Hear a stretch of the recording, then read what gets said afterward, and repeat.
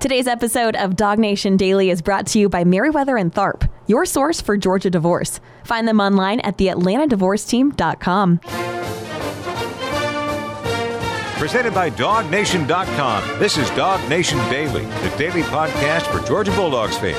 Here's your host, Brandon Adams. I do not believe that surprised is too strong of a word to use for a conversation we're about to have and the reaction I had to that conversation. Now, I have loved our DawgNation Roundtables here this week. I feel like Jeff Sintel, Connor Riley, Mike Griffith, they've really brought a lot of interesting content to the forefront. And as I was mentioning on video a moment ago, there's a dynamic occurs that when you get people into a conversation together, it's not scripted. You don't really know what anybody's going to say.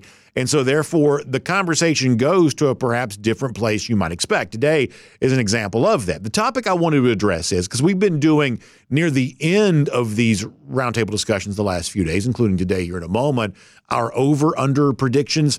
Now, these are not like the official final predictions. As I've said now many times, this is not like in stone. These are just sort of early leans.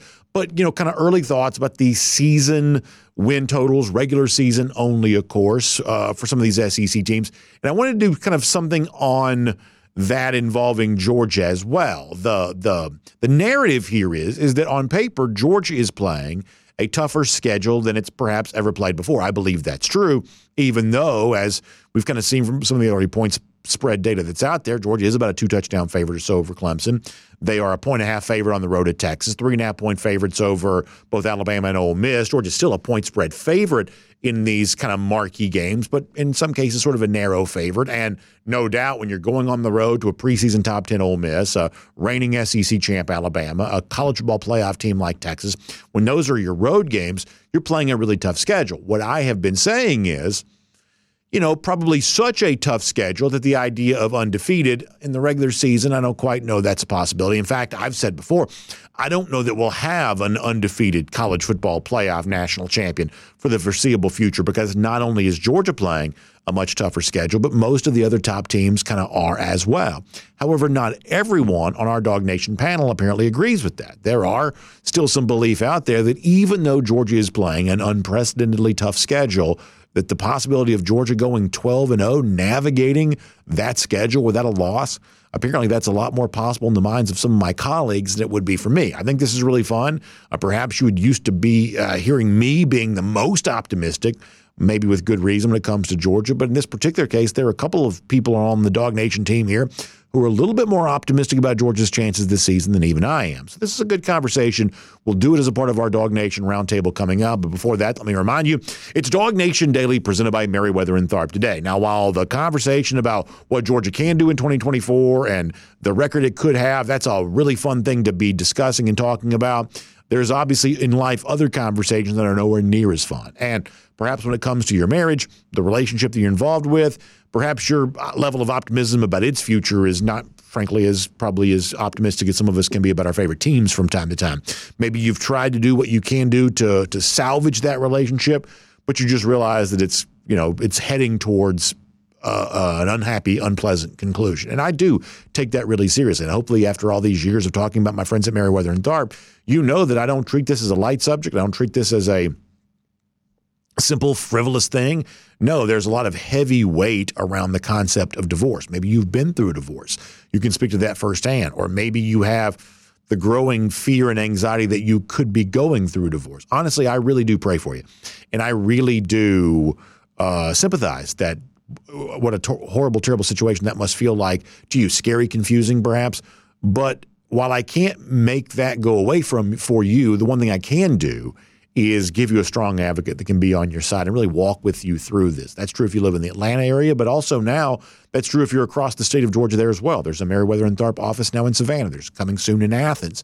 That's why that Merriweather and Tharp really can say, we've said for a long time, your source for Georgia divorce. The website now reflects that, GeorgiaDivorceTeam.com. So listen, I would invite you to go to that website. I'd invite you to really kind of check me out on what I say. The old line about trust but verify. Maybe you trust my recommendation, but I want you to verify that for yourself there too.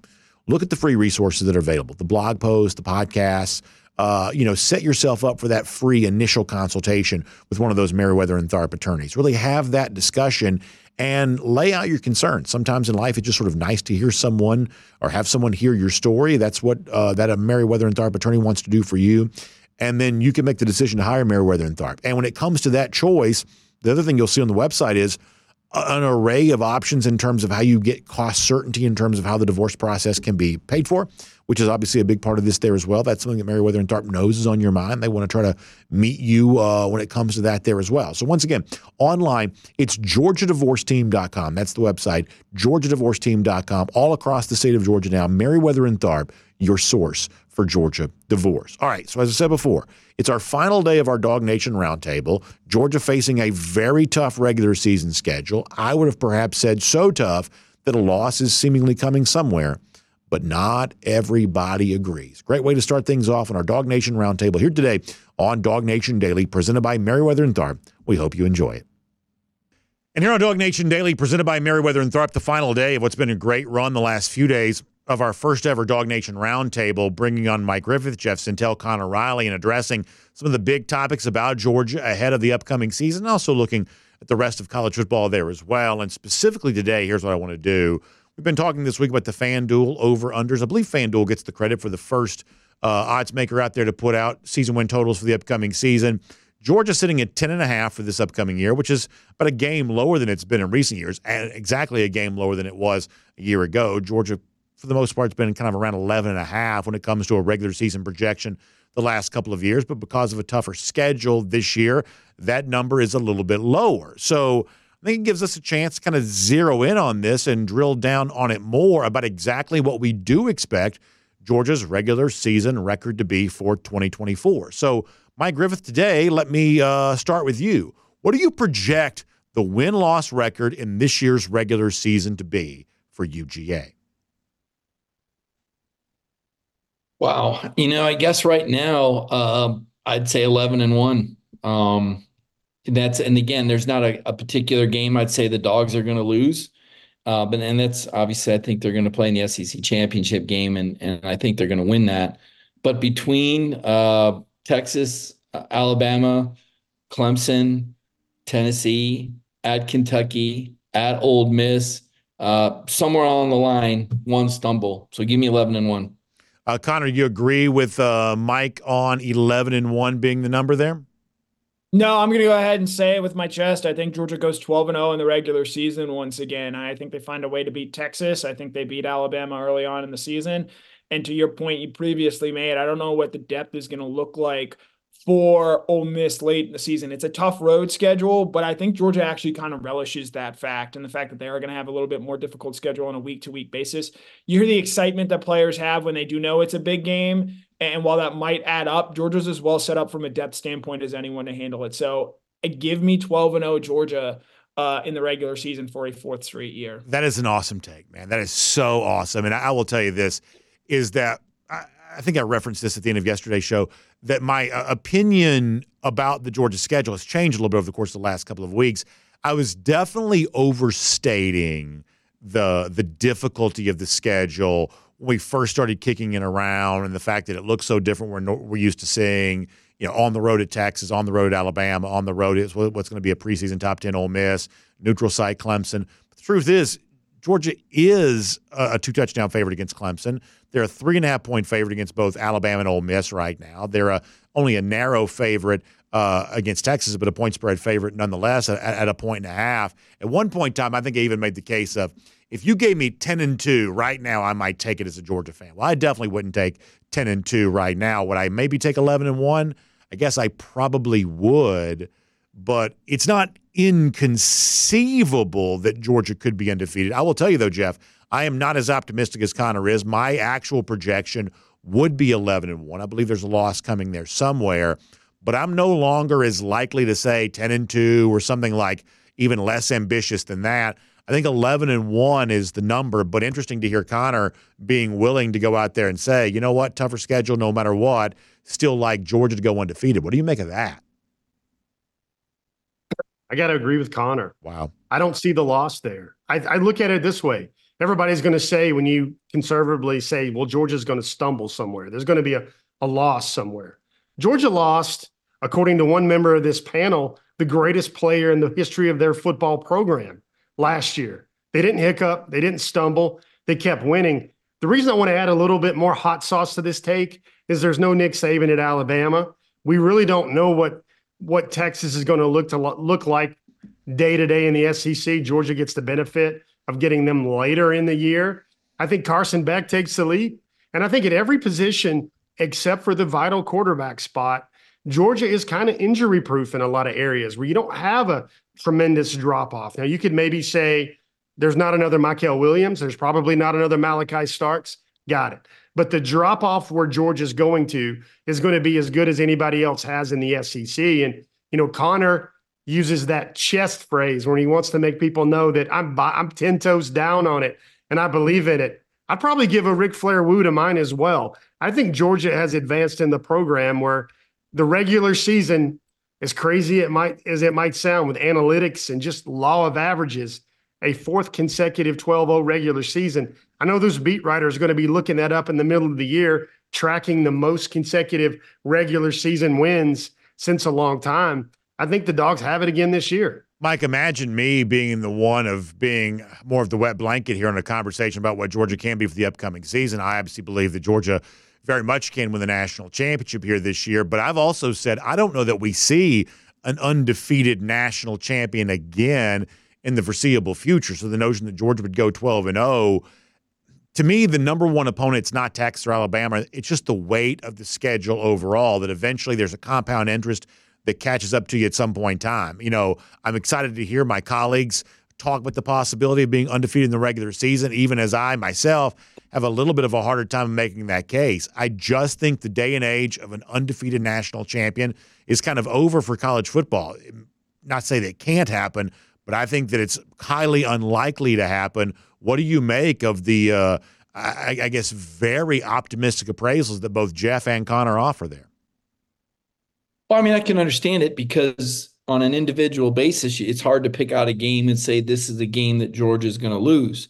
And I get that. When we look at this team and how Kirby Smart has built the depth, I know Jeff is bullish on the recruiting that's been done. Even if some of those freshmen didn't maybe have the impact last year that we thought they might as edge rushers. We know that Connor is very high on Carson Beck and comparing him with Joe Burrow. That would explain his pick. He's got a lot of faith that Carson is going to advance his game to the extent he can compensate for having a relatively ordinary supporting cast outside of ETN and Dylan Bell every now and then. Unfortunately, not against Alabama in the SEC title game, but in other games.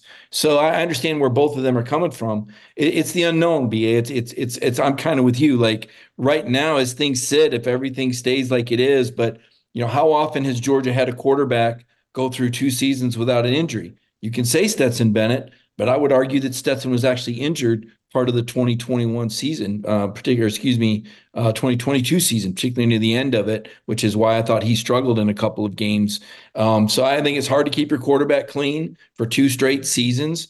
I think it's hard to predict who may or may not rise up or what the circumstance might be. How good will Brock Vandagriff be at Kentucky? Is that a sneaky tough game? Clemson out of the gate, at Texas, where they seem to have neutralized the Georgia fan support on the road with the F1 event also taking place. It's going to be hard for Georgia fans to travel in Tuscaloosa with, Kalen DeBoer, somewhat of a wild card. And we've seen, the Alabama seemingly get the breaks before in games against Georgia. So how much improvement does Tennessee show enough to be trouble? Can Auburn be competitive in Sanford Stadium as they were last year at home? All it takes is one slip. There's not much of a margin for error in the SEC, hence my prediction. But at the same time, Jeff knows the personnel well, feels like they've recruited extremely well. Connor feels strong about Carson Beck. If Carson does get better, that's a scary thought because he was pretty good last year. So I get their picks. It's kind of one of those flip the coin deals for me. Transitioning to a new topic, Georgia this year adding a little bit more in the way of the transfer portal than we're kind of used to it doing. And a lot of these guys you would think have a chance to make a pretty significant impact at UGA, many of them bringing in a lot of high-level experience. Some of that experience in the case of London Humphreys also coming in the SEC.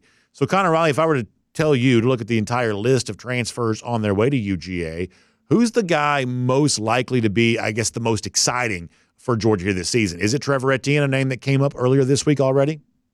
Yeah, Etienne, I think, is the most accomplished player coming in. I think he's the one that, because of the fact that a guy like Ben Urasek, who's not getting here until this summer, the fact that Etienne is already on campus, I think, is going to help him adapt. The fact that you do lose your top two leading rushers, you have the opportunity there, along with the fact that I don't think that there's a running back that has accomplished as much as Oscar Delp has at Georgia. So I think Etienne is the pretty easy answer there. I'll be interested to see, of the three wide receivers that they brought in, Colby Young, Michael Jackson III, and London Humphreys, which sort of one separates themselves and who's able to find a role and play for this team this season. But Etienne is, I think, the most obvious answer here. So, Jeff, along those lines, if I force you to say somebody else other than Etienne, because I know you made the case for Trevor Etienne with a different topic earlier this week, if Etienne were to, so to speak, be off the board, who would be your next answer? Yeah, that's another thing when I sit there and think about the Georgia roster, and it's maybe somewhat Moneyball to try and replace the production of maybe what Ladd McConkey gave Georgia. But remember, Georgia won a lot of games last year without a premium performer at Ladd. Ladd was actually, sometimes he played, sometimes he struggled through games and endured. But if I can't say Etienne, I actually look to Urasek. I do, because I think let's face it, he's going to pick up the offense. He's a graduate student at Stanford. And then also he was in the 2020 recruiting class. He's been around football. He knows the speed of the game, even if it is that Pac-2 now, the remnants of his conference. I love his athleticism. One of the points I had about Urasek that I don't think a lot of people know is that he was his high school basketball player of the year when he was in high school in California. He was an overall athlete of the year for his classification as well, not just classification basketball player. 6'4", 245. I think Georgia looked at its tight end position and said, we had a big injury last year with Brock Bowers. What happens if we have a big injury at the top with perhaps a Delp? Do you have a veteran, big body, blocker, physical, athletic? I like the Urasek pick because you hear Jim Nagy at the Jim Nagy mentioned over the past week from the Senior Bowl that he thought Todd Hartley picked up a NFL type tight end, and I agree with him. Mike, how about for you? Who will Georgia's most exciting transfer be? Well, I mean, I do think Etienne is the obvious answer, but one of the guys that I'm really looking forward to seeing, and I think it's going to be a red zone target, is Colby Young. This is a big athletic receiver, and I guess in my mind, I'm having shades of Lawrence Cager and the impact that Lawrence had when he transferred from Miami, and the big games, the catches against Notre Dame, coming back from the injury. Undertaker style with the coffin tweet leading into Florida was kind of a fun moment. I'm hoping Colby Young can have that sort of impact and be that red zone guy that can give Carson Beck a dangerous target in the red zone. That 50-50 ball that George Pickens once seemed to come up with. So Etienne is the answer, but other than him, I guess I'm most bullish on Colby Young. I think those are interesting answers, and obviously I do believe if Trevor Etienne's not the guy, then something's probably gone wrong for Georgia. You kind of wonder, okay, what does that mean for UGA if Etienne's not having that kind of season? I think that's fair. I do want to mention London Humphreys here, though. I think that Humphreys was one of the two most productive freshman receivers in the entire SEC this past season. I think that experience matters. I think that Humphreys is coming here to play, and I don't know how good that ends up being, but this is a guy that I think has a chance to make a real impact for Georgia, maybe even if you make me choose between just the receivers alone. I believe that Humphreys would probably be my pick of those guys there as well. So Etienne, the obvious answer, and Humphreys may be the next guy on my list, at least for right now. Shifting gears to something a little bit more national in focus, Georgia is the preseason #1 team. They are the favorite to win a national championship right now. We've already heard a couple of panelists here today think they'll go 12-0 in the regular season there as well. But if we look at the other teams that could win this year's national championship, and Connor Riley, I want to begin with you on this. Of those teams, who do you think the biggest threat to Georgia is right now? I'm going to take, and this might surprise some people, I'm actually going to take the Oregon Ducks. Look, Dan Lanning has got to find a way, I think, to win some of those big games. I think his most impressive win to this point is probably a home win over Utah this past season. But you look at the talent that they continue to bring in, the way they continue to build out. Evan Stewart, the addition there is big. You bring in two quality quarterbacks in my mind, in Dylan Gabriel, who's played a ton of football, and you bring in Dante Moore from UCLA. They have some continuity on that coaching staff. I think Lanning has them poised to take a big step. And most importantly, they get Ohio State at home this season. And while, yes, they could possibly see Ohio State once again in the Big Ten championship game, and I think Ohio State is going to obviously be a very popular pick. I think Oregon, with what they've done, both on a recruiting standpoint and from the transfer portal there as well, I think is a very attractive option. And so with the way they've continued to build there, this is going to be Lanning's third season in Eugene. I think they're a team that, well, yes, they have to win the big game. I think that game against Ohio State on, I believe, October 5th is going to be absolutely massive for Lanning, and obviously Ryan Day there as well. But I think we know what Ryan Day kind of is, and I think Lanning's got a little bit more ceiling to him. So give me the Oregon Ducks as a team that I think can win a national championship this year. Mike's got another work assignment. We may lose him in a minute, but I believe he's still with us here right now. Mike, biggest threat to Georgia from the national landscape, or even within the SEC, who is the biggest threat to Georgia that you see? Yeah, I understand why Connor would go with Oregon with that game being in Eugene, Oregon. But one thing Connor said is worth repeating. We do know who Oregon is, and Oregon is a team that's one field goal away from beating Georgia and probably winning the national championship. I thought that the Ohio State staff and Ryan Day did a very good job. And we also know who Oregon is, and so does Kirby Smart, and that's why they beat Oregon 49-3. So I'm getting into my go for the flow, compete with Connor mode, and I really don't mean to, but listen, I like Dan Lanning too. The truth of the matter is I'm bullish on Oregon. I think Oregon is going to be in the Final Four. I think that is a fantastic pick. I could go with Oregon just as easily. I'd go with Ohio State because they have the home game, but my goodness, Ohio State is spent everything on this team, and they're throwing everything but Lamborghinis at their players these days, it seems like. And there's only so many of those to go around. So give me Ohio State as the biggest threat. Sooner or later, Michigan's going to be down. They're losing basically their entire offense as well as their head coach. I'm with Connor. Oregon is a great pick. I think the winner of the Oregon-Ohio State game is probably the biggest threat for Georgia to win a national championship. Mike, can I give you a quick contrarian take here for a moment? I don't love Chip Kelly as Ohio State offensive coordinator. Now, the pieces seem like they should work. Quinshon Judkins and Travion Henderson and Howard, the quarterback, sort of running an Oregon-style offense the way that we used to see him do. But if you're Ohio State, like the one thing that does work is the play calling. Now, they've had a hard time being tough enough. They've had a hard time sort of making clutch plays late in games. But no one's ever said Ryan Day's not a good play caller. And so now you're going to run a Chip Kelly offense, something I would say is a total reinvention of what you have been doing for a guy that doesn't handle pressure very well during his career. I'm going to be a little bit contrarian here, Mike, and say I don't know that I love, as high profile as the move was, I don't know that I love Chip Kelly at the helm of the Ohio State offense, even though the pieces seem like they match up for it pretty well. Yeah, it's very fair. He's certainly no Mike Bobo. I don't know if that's a joke or what, but I at this stage, I'll take Bobo over Chip Kelly. I think Kelly's a little bit of a weirdo. Jeff, how about for you? Biggest weirdo? I think he is. Biggest threat to Georgia, as far as you know. I think it's Ohio State. I think they, we talked about, we just discussed weirdo stuff with Chip Kelly as offensive coordinator. I think the most important position Ryan Day kept for himself, and I think he's the NIL coordinator at Ohio State. And listen, it's not just Caleb Downs. It's not just Will Howard. And you got continuity issues with new quarterbacks, very talented quarterbacks, experienced seasoned quarterbacks, but it's still a continuity issue with Oregon as their starting quarterback. But you look at Ohio State, I see about 3 or 4 guys that could have been second or third round picks that came back for the Buckeyes because they wanted to finally maybe beat Michigan. They wanted to get that taste out of their mouth that was like unsatisfying for their careers in Columbus. But you see a lot of players on this Ohio State team, man.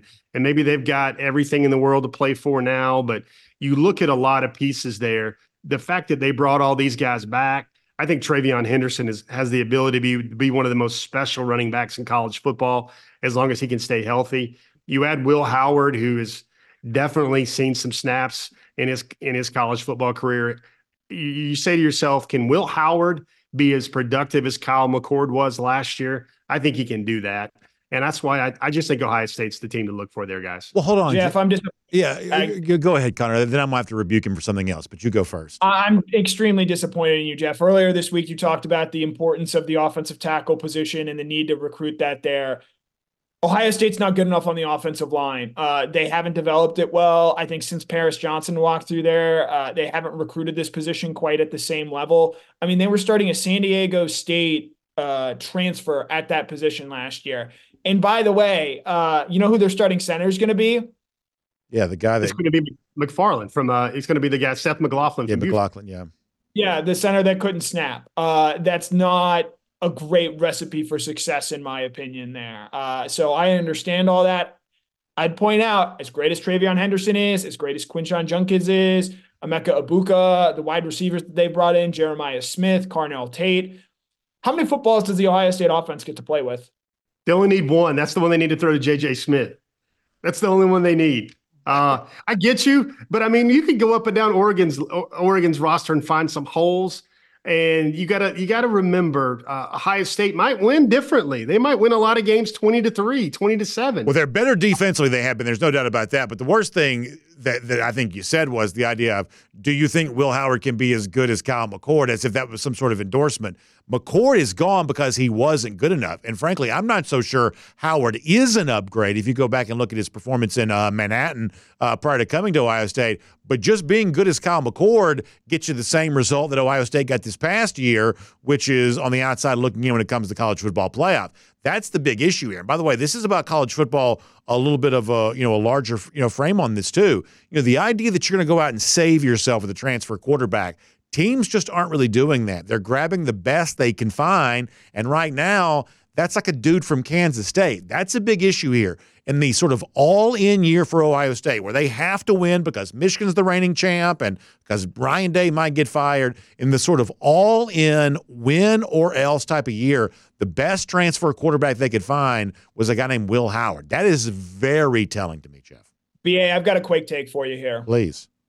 Technically speaking, Will Howard is not the best transfers quarterback that Ohio State brought in. And when Ohio State makes the playoff, which I expect them to do, they're still, I think them and Oregon are right there as the second and third best teams in the country.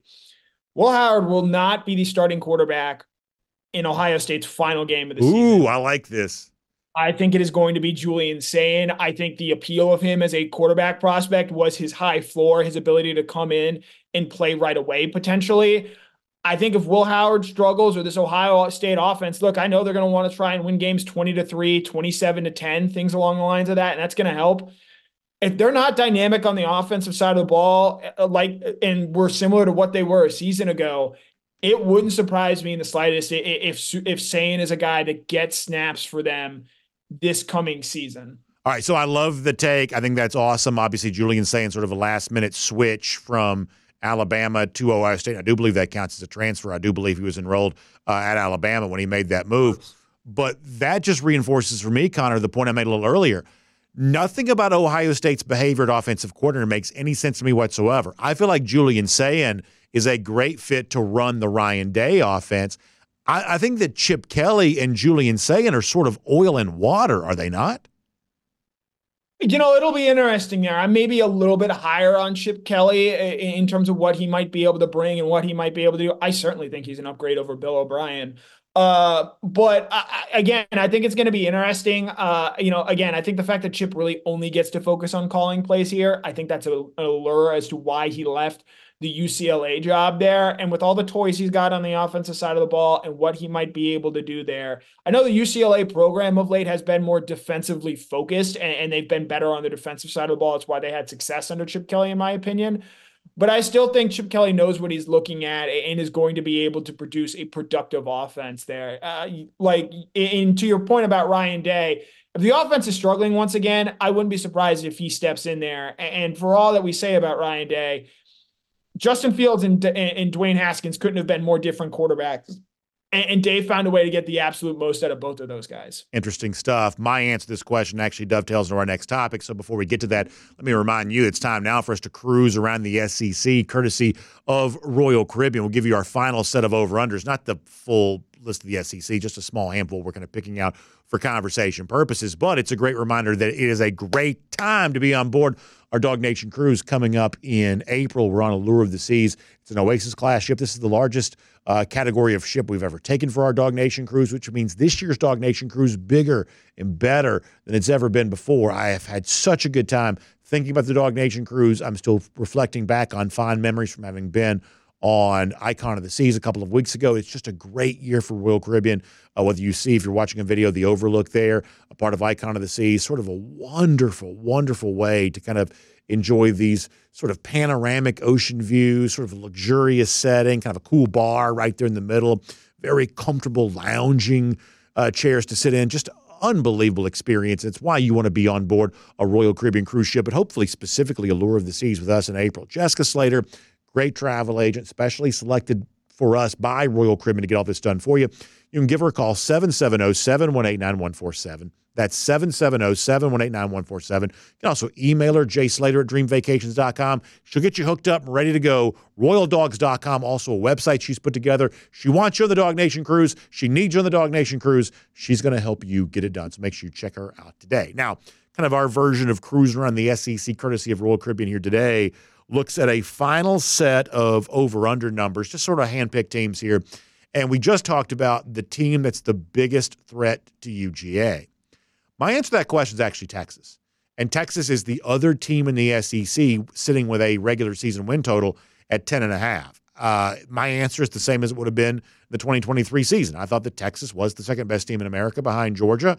I think that's kind of still true here right now. I think it's kind of telling to me that Steve Sarkisian could have taken the Alabama job, I believe, if he wanted it, but he didn't want to leave. Now you can say, well, nobody wants to follow Nick Saban. Perhaps that's true. There's also a chance that Sarkisian really likes the way that things are setting up for him in Austin right now. There's alignment there. And Sarkisian, who's had a couple of chances to be a head coach, and for various reasons that hasn't always worked out, seems like he's in a different phase of his career right now.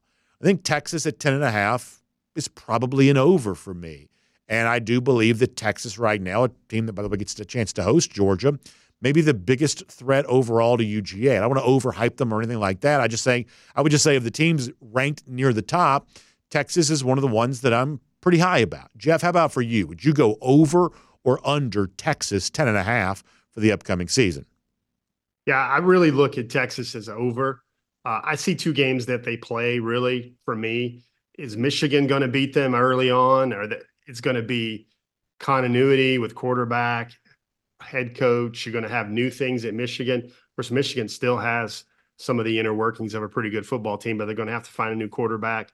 They're going to have to, develop maybe a different type of identity. And then it's the Georgia game. I mean, you look at it and you sit there and you ask a lot of Texas fans, can they get to 11-1 with that schedule? Can you go over that 10.5? I think they can. I mean, there's not a lot of paralysis by that. Like even if you lost Quinn Ewers for a stretch, they're going to have Arch Manning perhaps to turn to get them through a stretch of some games inside the Southeastern Conference. I know they're going to get beaten up. I love the point that Connor made earlier in our shows, talking about that this is a team that struggled with Houston. This is a team that struggled with Kansas State in the past. But you see when they lose receivers, they find a new one in Isaiah Bond with some of that, maybe the same transfer portal NIL money that A.D. Mitchell once had. I like Texas to go over there. Connor, how about for you? The number is at 10.5. Would you lean over or under that for the Longhorns here right now? Dangerous game here. I'm going to get some math involved. I've already said Georgia going 12-0, so that's one loss for Texas. Their schedule is relatively easy, I think, for an SEC slate.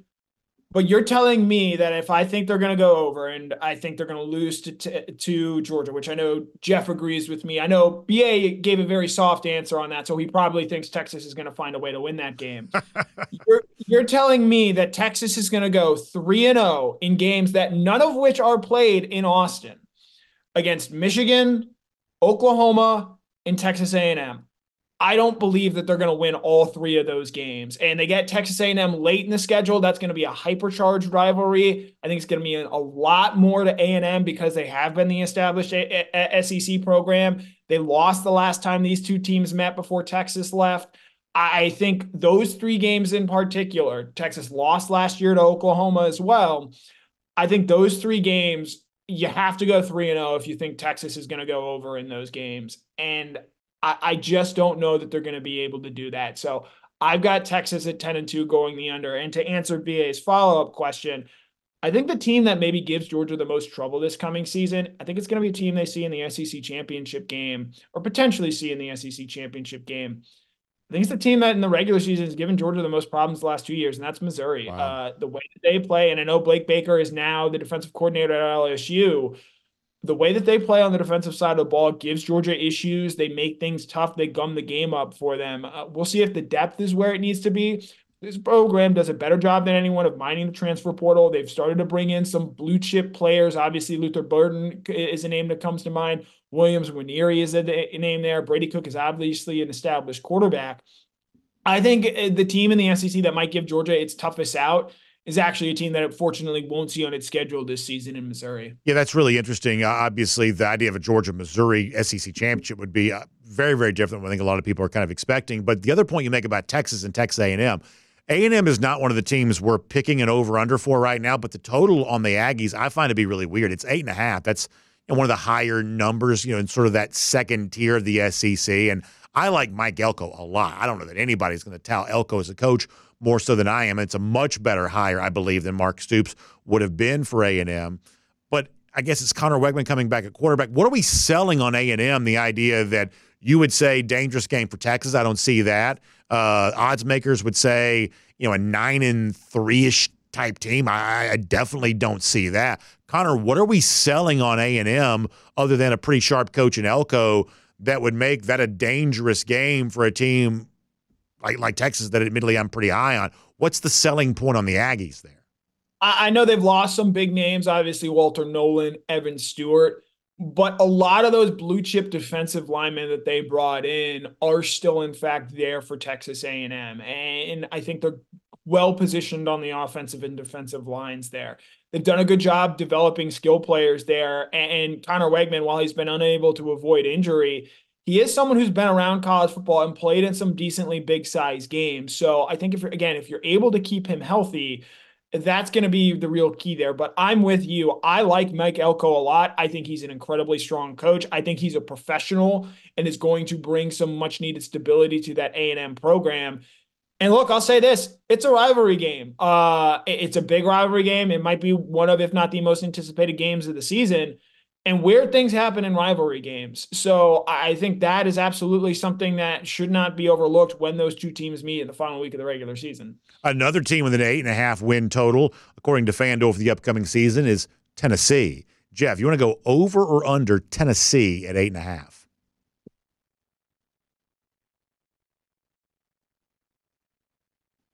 How about you sit there and you go, where do the wins come from with Tennessee in the 2024 schedule? I kind of see the Nico era.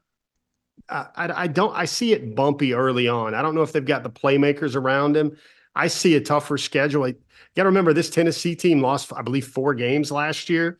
I'm going to go under for that one with Tennessee because I don't see a lot of great pieces around Nico in his really first season in the SEC. I'm going to go under there. So, Connor, it's funny. I think the Tennessee fans are well within their rights to be excited about Nico Iamaleava for the upcoming season. Pretty good bowl game, and obviously this is a guy that has gotten a lot of attention, including from NCAA investigators. So I think that Tennessee fans are right to be optimistic about him, and I'm not trying to be snarky here.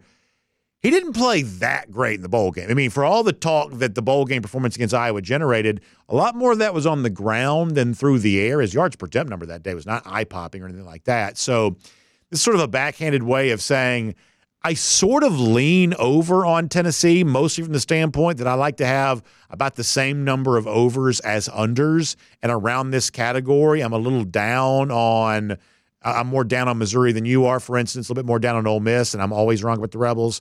But somebody's got to be over, and so therefore I might look to Tennessee to be one of those teams there in that category. But for all the attention that like Nico is going to get here in his first year as the starting quarterback, the bowl game that a lot of this is based on was not the greatest performance in the history of college football, even though that's what it's been sort of described as. Long story short, are you over or under Tennessee 8.5? Yeah, not to pull a Mike Griffith here, but just looking at the schedule, I don't know where that fourth loss comes from. At Oklahoma is obviously a tough game. At Georgia, we've discussed here, is a loss. Home against Alabama, like that's a game Alabama, in my opinion, right now is probably favored in. But where's that fourth loss? Is it NC State at a neutral site? I don't believe so. Is it at Arkansas? I'd love for that to be the case, but I think Tennessee would be favored and win that game. And then home against Florida, home against Kentucky, home against Mississippi State, at Vanderbilt. I don't see where that fourth loss is there. And so this to me is really more of a math equation than it necessarily is a belief in Nico or anyone else. So I like Tennessee at the over at 8.5, but I imagine that those fine folks in Vegas are setting the plus juice on the under there. And Jeff, I'll say one final point about Tennessee here, and then we'll do one more team. Josh Heupel has been pretty successful for Tennessee, right? I mean, he's recruiting at Tennessee way better than he ever did at UCF.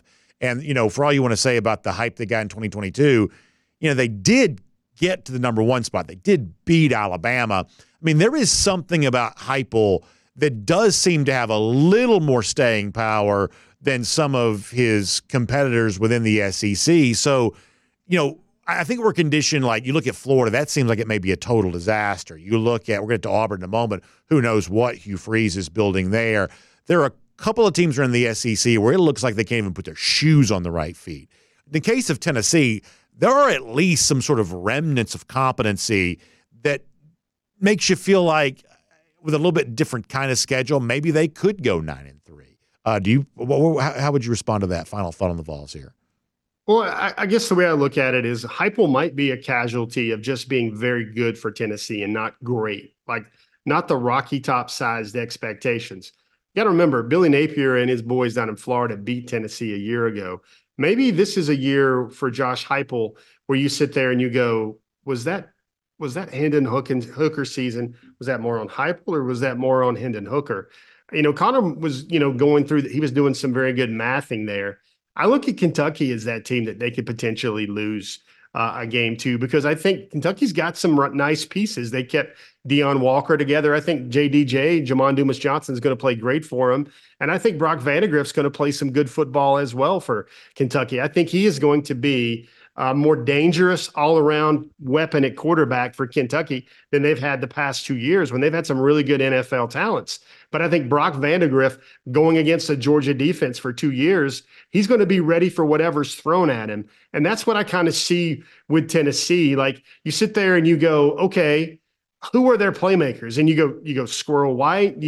Are they going to have the defense they had a year ago? Remember, last year's Tennessee team transferred from a Heupel-centric passing attack to a run game defensive team, pass rush team. So I think when I look at Tennessee, I think they're just guilty of being in the category of pretty good SEC team. They're not losing to the Arkansas and the South Carolinas of the world, but then they're not beating the teams that they think they should be rushing the field for consistently. Final team to mention here, and it's Auburn at 7.5. And I will tell you, I am dangerously close to completely flipping my opinion about Hugh Freeze. I think the Auburn Tigers are having a very strange offseason here right now. So, Connor, I'll just come to you. 7.5. You over or under Auburn at 7.5 for the upcoming season?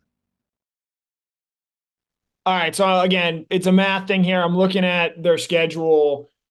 At Georgia, at Missouri, sandwiched around your bye, home against Oklahoma, at Alabama. Hugh Freeze doesn't need it to be an over, but it would behoove him greatly if it were. I think that Auburn's going to find a way to get to 8 wins. Actually, no, I've just remembered a key piece of information here. And again, this is early, so we can change this. BA, who is their starting quarterback on today in the middle of February? The best I can tell, it's still Peyton Thorne. Yeah, I'm going to take the under here on general principle. Yeah, the other day, Hugh Freeze kind of got cornered by some media types about why they didn't take a transfer quarterback, and he sort of defended Horn, and they brought in a couple of young quarterbacks. I guess there's a chance that one of them could emerge. This is supposed to be what Freeze does, bringing the quarterback. Also, we're led to believe they've got a mountain of NIL cash somewhere. Either they can't get anybody to take it or they haven't decided to use it. All of this is very confusing to me because I think as a coach, Hugh Freeze is really good. At least, I mean, personal life, you can say what you want. On the field, I think it sort of speaks for itself. Man, this starts to feel pretty Billy Napier-ish pretty fast if they don't figure something out. And Jeff, with as Connor alluded to, with Peyton Thorne as your quarterback, I don't know how you figure it out. I really, really don't. I expected to be talking about Auburn as like a 9-win team in year 2 for Hugh Freeze, especially with the absence of the SEC West schedule. Auburn's one of the team. Their schedules ought to get a bit easier, no longer playing the entirety of the SEC West, but it's still pretty tricky, especially compared to the overall talent level, specifically at quarterback. This is one of those that I do reserve the right to change my mind on, but I'm curious about you. Lean right now over under on 7.5. Got to go under. Unless Cam Coleman turns out to be Luther Burden plus about 5 touchdowns in his freshman year.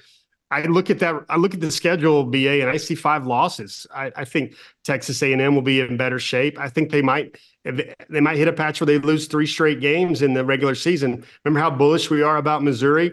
They hit Missouri, they hit Georgia in a patch. They also got Kentucky in the middle of that. You can't tell me Auburn wouldn't have been better with Brock Vandagriff as their quarterback compared to Peyton Thorne.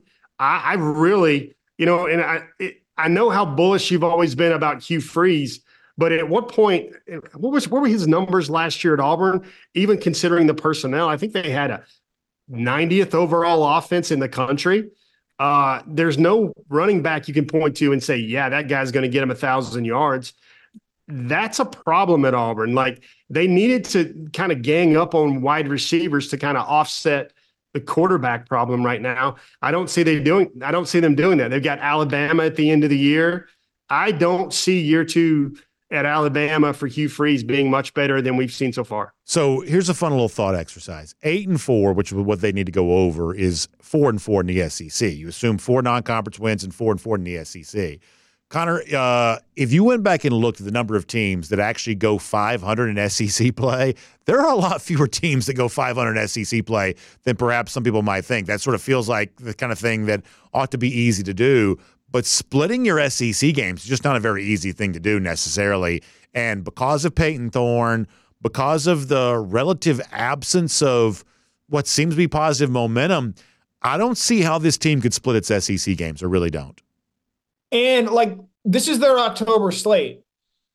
At Georgia on October 5th, bye week on October 12th, at Missouri on October 19th, at Kentucky on October 26th. And I think you guys are maybe a good bit higher on Kentucky than I am. But that doesn't even include games against Oklahoma, Alabama, and Texas A&M. And so while, yes, their non-conference schedule is as soft as it can be, to your point, BA, that's a really tough SEC slate. And I think there's a chance they lose all 6 of those games. Wow. And now, will they do that? Probably not, but I think there's a world in which they do. And so you're needing to beat Arkansas and Vanderbilt. Granted, both those games are at home and are gimmies. To just go 2-6, that's a tough sled. And that road schedule, I know that they don't play the SEC West anymore. But getting Georgia, Alabama, Missouri, and Kentucky on the road, that's right up there in my mind with what Georgia's road schedule has to be. And I'll tell you this, this whole idea of we're just going to remake our roster with the spring transfer portal. The next team to do that will be the first. A, you can't bring in SEC guys because that's, banned by a league rule. And B, the overall quality of the spring transfer portal the last couple of years, it's a bunch of guys who found out they weren't starting on their current teams. Like, you are not transforming your roster with the spring transfer portal. So I think the situation in Auburn is really pretty odd right now. And, of course, Georgia fans, I think, probably enjoy that. But a fun conversation. Connor and Jeff here this week. Mike Griffith, who had to step away from some work-related things. Thank you so much. This has been so much fun. I know it's a pretty big ask from you all from your time standpoint, but I think our audience has really enjoyed it. I know that I have, and hopefully we'll get a chance to do a little DawgNation Roundtable like this again in the very near future. But obviously today is a part of DawgNation Daily presented by Meriwether and Tharp. Certainly appreciate both of your times. So one thing that's not controversial is that our DawgNation Roundtable, I think, was a smashing success. 3 strong days of that, a lot of ground covered, and obviously I think that all, for all of that just sort of gets us more ready for the upcoming season. I think that's really, really fun. However, there is at least some controversy as we finish our final pre-recorded show today, me back live tomorrow. A lot of you know I don't pretend to be very smart, especially when it comes to things involving math. And when I do some pre-recorded shows, one of the most difficult things we do is try to count, at least for me anyway, trying to count ahead on the Gatorade or Updater to make sure we have the right number. Allegedly, we've had the wrong number a few days this week. I do believe we have the right day now. So whatever you heard this week, just ignore that. I believe this is the right day now. How long has it been since the lousy, stinking Gators have beaten the Georgia Bulldogs? We believe it's 1,202 days. Now listen, I may not be very good at counting, but Georgia is certainly good at beating up on Florida, and that's all that matters. We will see you tomorrow right here on DawgNation Daily, presented by Merriweather and Tharp.